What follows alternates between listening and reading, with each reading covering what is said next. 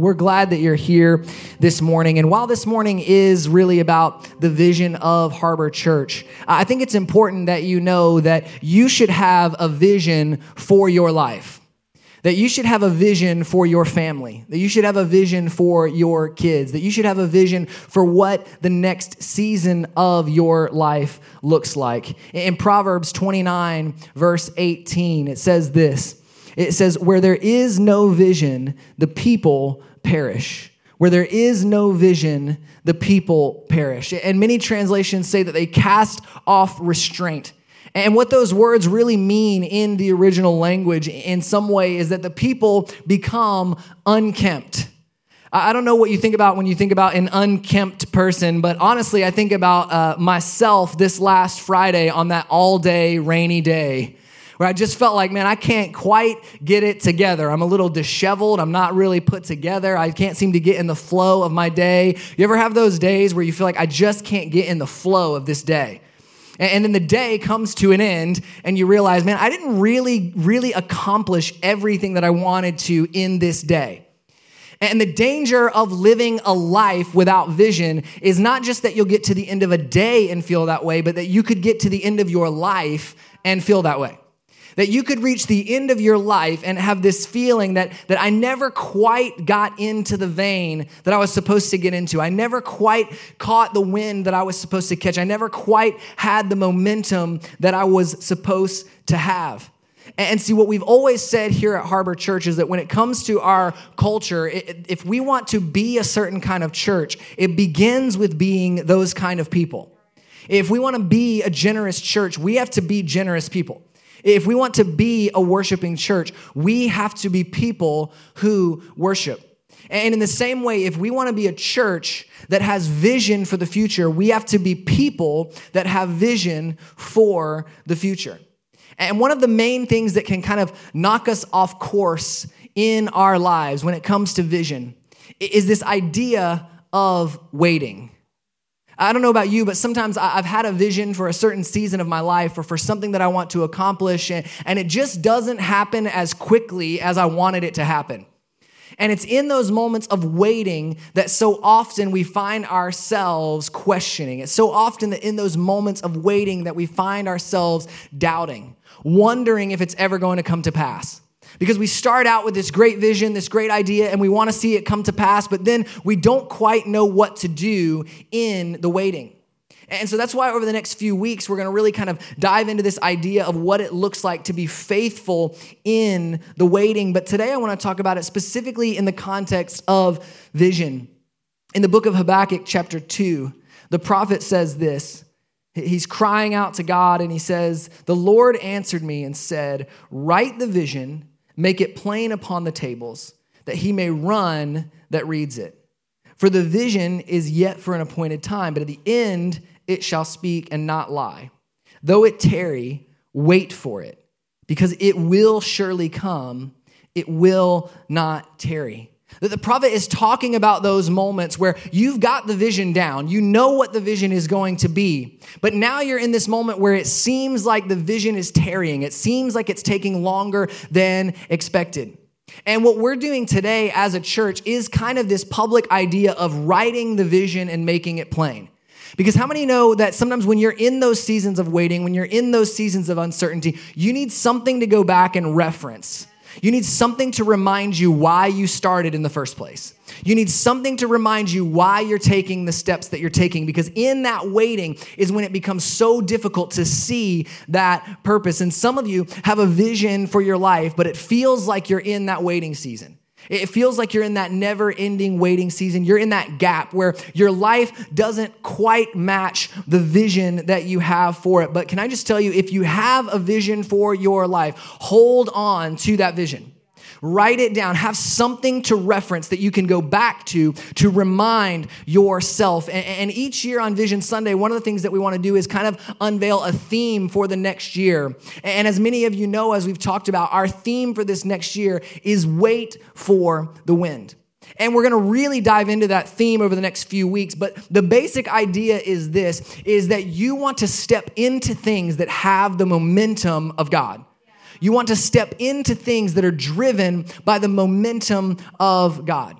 Because when you try to do things in your own strength, when you try to build your own engine to propel things forward, that's when you find yourself exhausted and depleted and frustrated. But when you step into the things that God is doing, you have the wind of God at your back to push you along and to drive you along. And that's what today is all about, is us just saying, listen, we're going to show you some things that over the next year we've been praying about, we've been talking about, we've been having conversations with partners about, and these are the things that we feel like the wind of God is on for the next year at Harbor Church. And I don't know if you've ever been in that situation where you feel responsible to like drum up excitement, to like get everybody going about something. It's a really exhausting place to be. When you kind of feel like you're the cheerleader that has to get everybody all piped up, you really have to get everybody going. It's an exhausting place to be.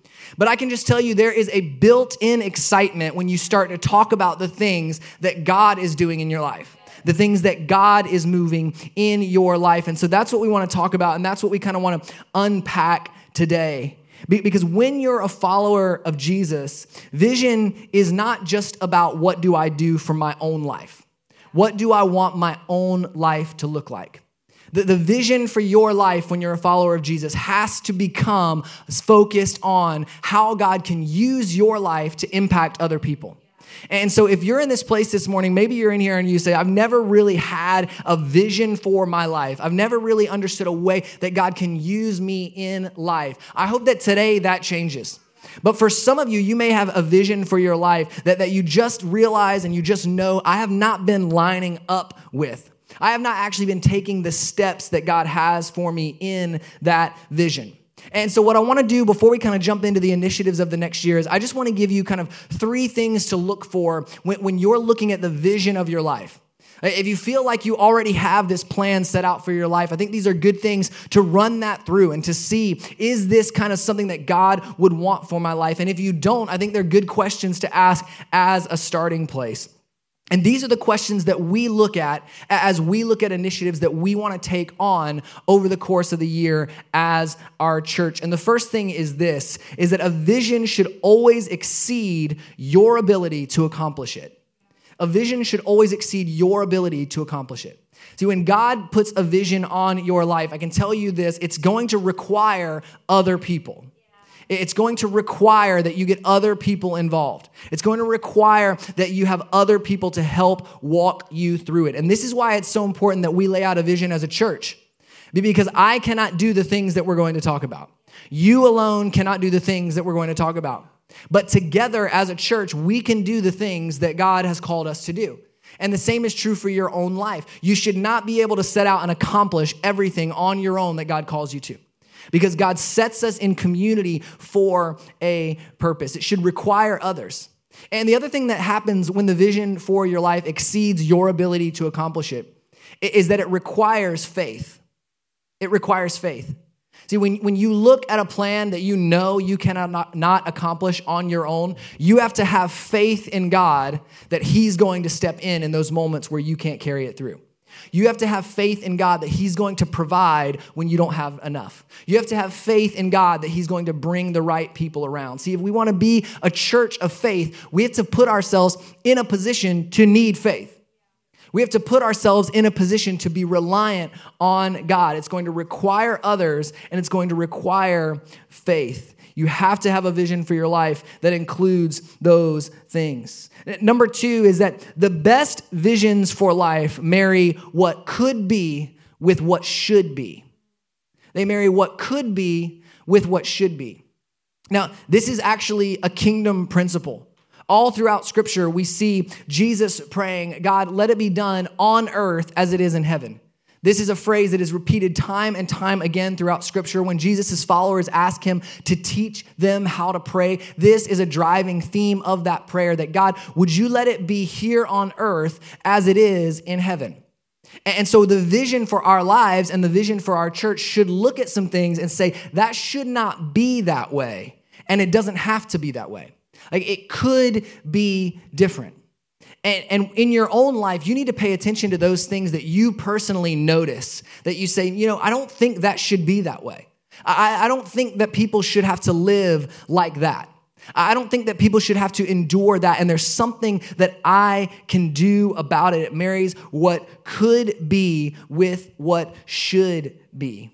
And then finally, and this one is very important for us as a church, is that vision and miracles actually go hand in hand. Vision and miracles go hand in hand. See, we're a church that believes that God can and still does do miracles. We believe that he is able to do that. But here's what we also need to realize is that so often seeing a miracle is really about seeing an opportunity. Seeing a miracle is really just about seeing an opportunity and stepping into that opportunity. Too often we view miracles as this kind of extravagant, otherworldly thing where God steps in, and we do believe that that can happen. But I can tell you this, a meal is also a miracle for someone who is hungry. Paying an electric bill for somebody who can't afford it is a miracle for them. Providing a home for somebody that doesn't have a home is a miracle. Adopting a child and bringing a child into your family when they don't have a family, that is a miracle.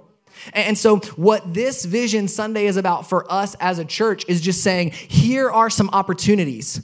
Here are some opportunities that if we step into them, when we look back on them in about a year, when we look back on them at our next Vision Sunday and we say, this is what we said we were going to do, and this is what we did. Last year, they were opportunities. Now look, they're miracles. Last year, there were opportunities, but now look, God has met us like he said he would. He's done what he said he would do, and now what was an opportunity is now a miracle. And so today, I really just want to lay out kind of 4 things that are the opportunities that we have over the next year to take some ground as a church. And when we do this each year on Vision Sunday, the way it will usually look is there will usually be some things within our church, within our region, and then outside of our region altogether. Because we believe that we exist to make disciples. And when Jesus gave us that commandment to go and make disciples, he said to do it in your own area, in the areas that surround you, and all around the world. He said, don't just be focused on one. Have a full focus, a global focus. And so that's really what we want to do. And so I want to talk through some opportunities, beginning with opportunities right here in our church. And so what that looks like inside our church this year is adding some things that we have not had before in order to have some new opportunities to serve. And the first one is this. In this fall, we will be adding a legacy team to Harbor Church. Now, what is the legacy team? It's actually the next slide, the black one is the legacy team. So what is the legacy team? So a legacy team is really a group of people who want to serve through giving. Now, let me explain this to you because the next two are kind of like financial in nature, and people get a little squirrely when you talk about finances in church. And so here's the thing about the financial team, or the legacy team, is this is not a financial team where it's like we're going to recruit you to try to be on this team to give more money. That's not what this team is. This is a team of people who basically self-identify as people that we want to be givers above and beyond normal giving. And you might be sitting there thinking, that is not me. That is not where I fall. And you know what? That's actually okay. Because here's what we believe. We believe that everyone in the church is called to give. Like we all give of what we call a tithe, where we believe that as followers of Jesus, we give 10% of our income to the church to further the work of the kingdom. That's something we believe we're all called to do.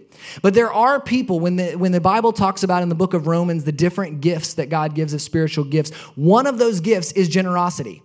And that means that there are people that are uniquely gifted for generosity. And you probably know some of these people. Have you ever sat with people that they just tend to always beat you to the check? They tend to always, no, I got this, don't worry about it. They're generous people. What you maybe don't know, what you actually definitely don't know, is that we have people in our church already who, as we were stepping into the season of launch, they literally came to us and they said, the way that we feel called to serve is to give.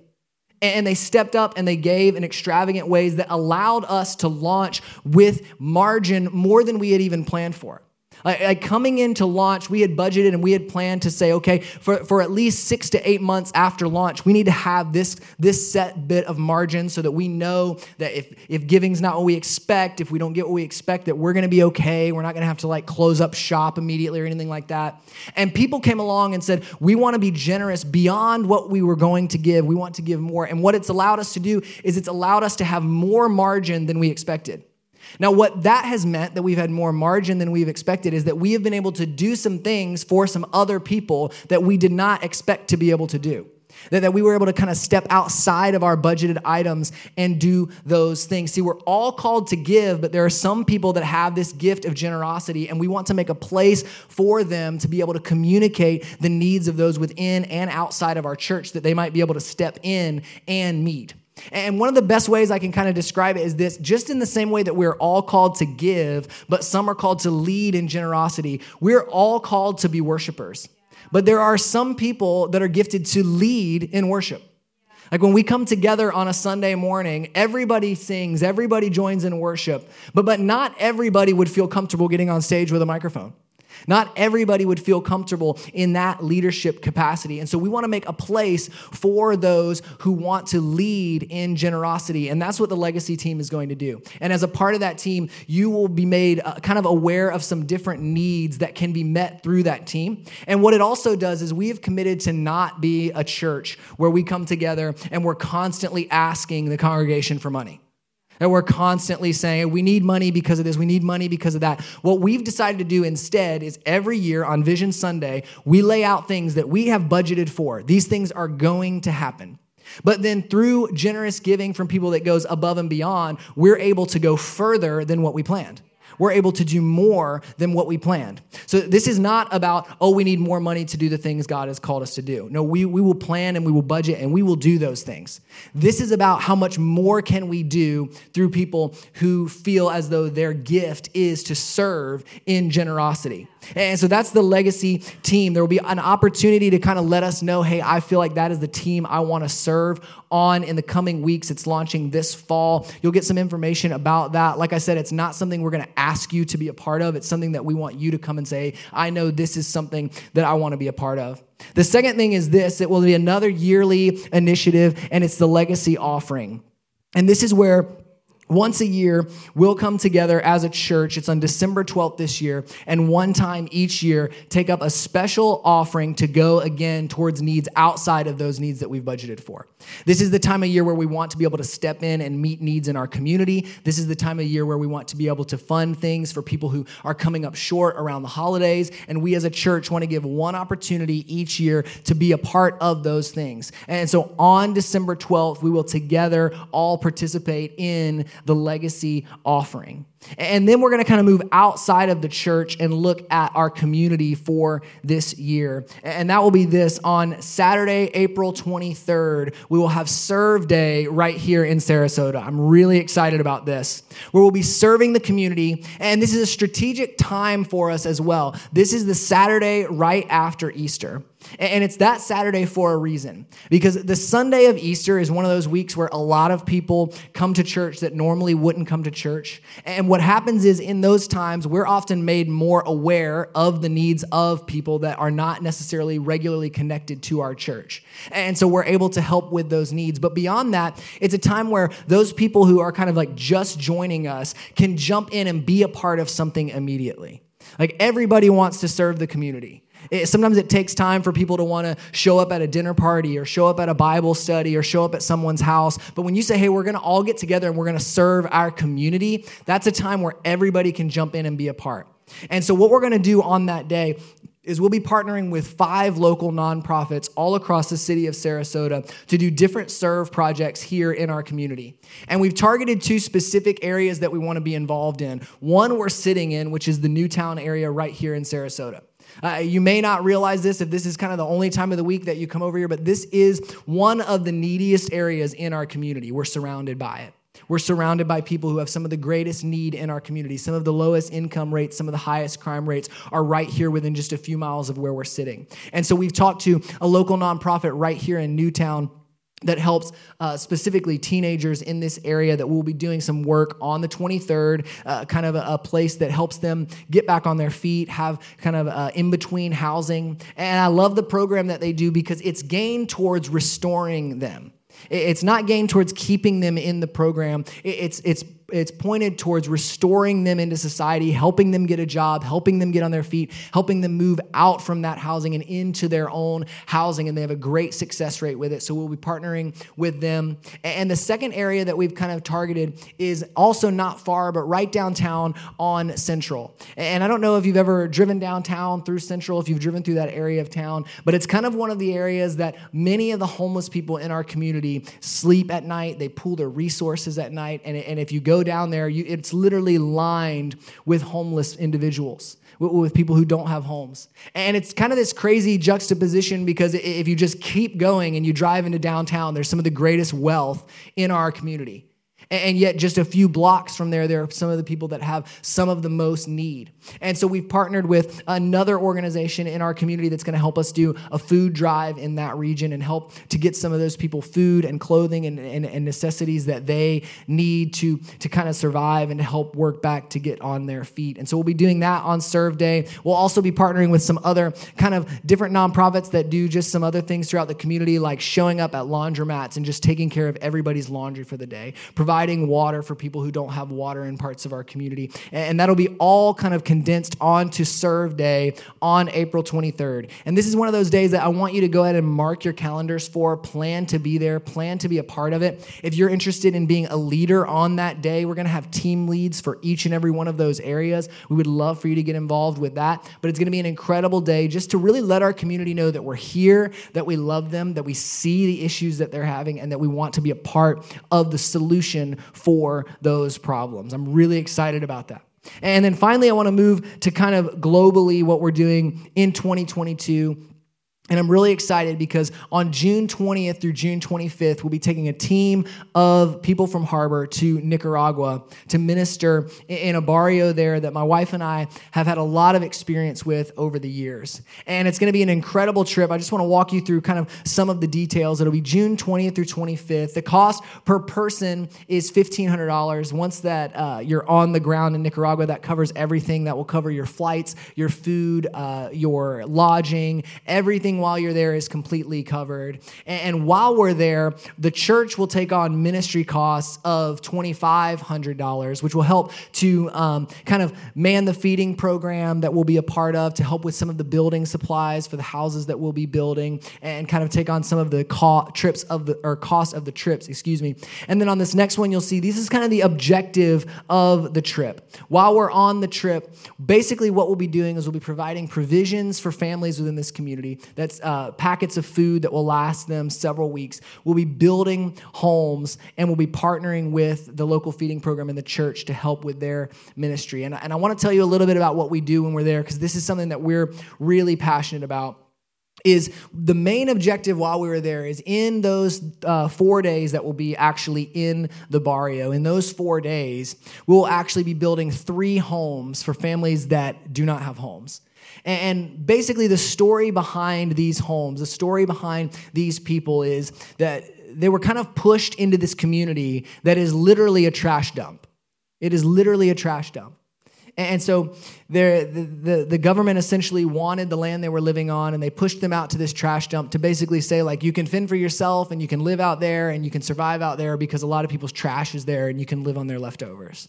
And so there's thousands of people scavenging and living and making homes out of the things they can find in the trash dump. And so literally we pull up on a Monday morning to this barrio.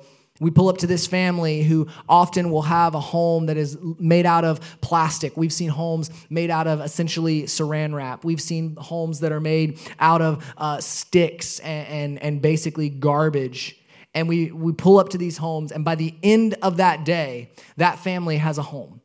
By the end of the day, that family has a shelter. By the end of that day, that family has a place that will withstand weather. But the most important thing is this, is that these homes not only increase just the quality of their life, they actually increase the health of these families. Because these families, for the most part, the children in this community die at an extremely high rate, almost completely because of respiratory issues. because they're living in the dirt, they're living in the trash, they're living in the mud. And we come in and we give a concrete floor and metal walls and a metal roof. And studies in that community have shown that the infant mortality rate is cut in half when the family has a home that has a cement floor. Just when they have a home that has a cement floor. And so we go in and we build these homes and we man this feeding program and we minister in this village that we return to time after time. See, this is a long-term partnership where we have partners on the ground there in Nicaragua. So we return to these families. We've been doing this for about the last 7 or 8 years. And what's incredible is we have built homes for little kids who have now grown up to join our crews to help build homes for the other people in their community. That they're now coming along and they're doing for others what someone did for them. And that's a miracle.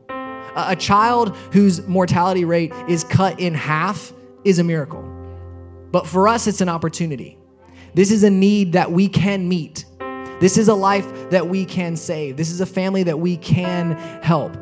And so I want to encourage you to be a part of this team as we go to Nicaragua next summer, as we build these homes, as we minister to these families. And before we go, I just want to tell you a little bit about our partner there on the ground in Nicaragua. His name is Carlos, and his wife's name is Zulema. And when you go, and for the first couple of years I went, and you would assume that Carlos is from this community. He lives in this community on this trash dump. He built a church in this community on this trash dump. He lives there with his family, with his children. They've grown up there. And you would assume that he's from there. And for many years we went, and I assumed just that. I assumed that he lived in this community and he had a passion for his people. And so he built this church and he started this feeding program. And this feeding program is no small feat. They feed 250 kids 3 meals a week. And for those 250 kids, those 3 meals are their meals for the week. They eat on Monday, Wednesday, and Friday. And those are their meals outside of what they can find in the trash dump. Those are their only secure, they know they're going to have them meals. Those 3 every week. And so he's done just this incredible work in this community. But what I found out after a few years about Pastor Carlos is that Pastor Carlos is not from that community. Pastor Carlos was actually a fairly successful man living in Managua, which is a large city in Nicaragua. And as part of his job working for the government, he was actually sent out to the barrio to help divide the land into plots. He was actually sent out there to be the one to kind of divide the different areas and say, okay, this is your space, this is your space, this is your space. And so he spent all of this time in this community dividing the land, being strategic about the land, figuring out exactly where different things should be, figuring out exactly where a store where they could get supplies should be, figuring out exactly a place where they can get gas could be, figuring out exactly a place for a bus stop that could take them into the city to have jobs could be. This was his job.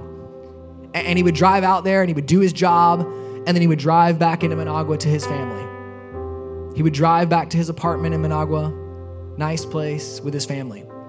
And then one day, he felt like God was telling him to move to that place and to build a church. Now imagine this for a moment. These are the worst of the worst conditions, and he does not have to be there. He does not have to be there. But he gets out there, he begins to build the church, he begins to build the feeding program, and then we begin to build houses in this community. And what's crazy is his job gave him the insight he needed to know where the most needy people were in that community. His job that had nothing to do with originally the vision that he had for his life was actually the exact thing that he needed in order to fulfill the vision that God had for his life.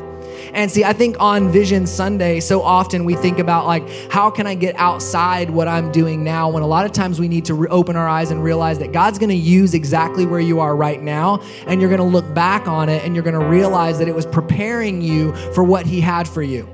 See, because Pastor Carlos, he drove out to that community time and time again. And I can't help but imagine that he was probably glad when he was able to pull back out of that place.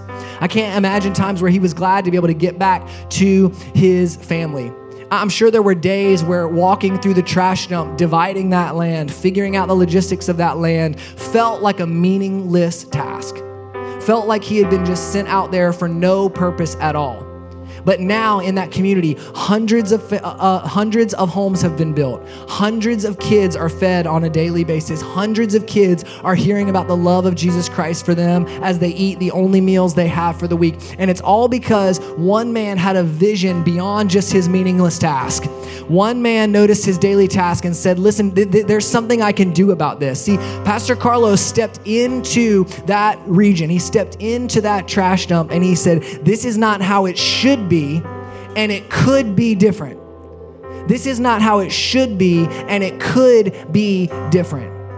And I would ask us today, what areas of our lives, what areas of the people around us do we see that we say, this is not how it should be, and it could be different, and I can do something about it? See, today what we've done is we've really laid out 4 opportunities that they have the opportunity to be a miracle for our church. They have the opportunity for us to look back on them in a year and say, I remember when they were just opportunities, and now I see them as miracles. I remember when it was just the announcement that we were going to go to Nicaragua, and now I know the families that are living in homes. I know the babies that are getting fed. I know these families. That is a miracle. What we have an opportunity to be a part of today is a miracle. Would you stand with me this morning and bow your heads and close your eyes all across this room?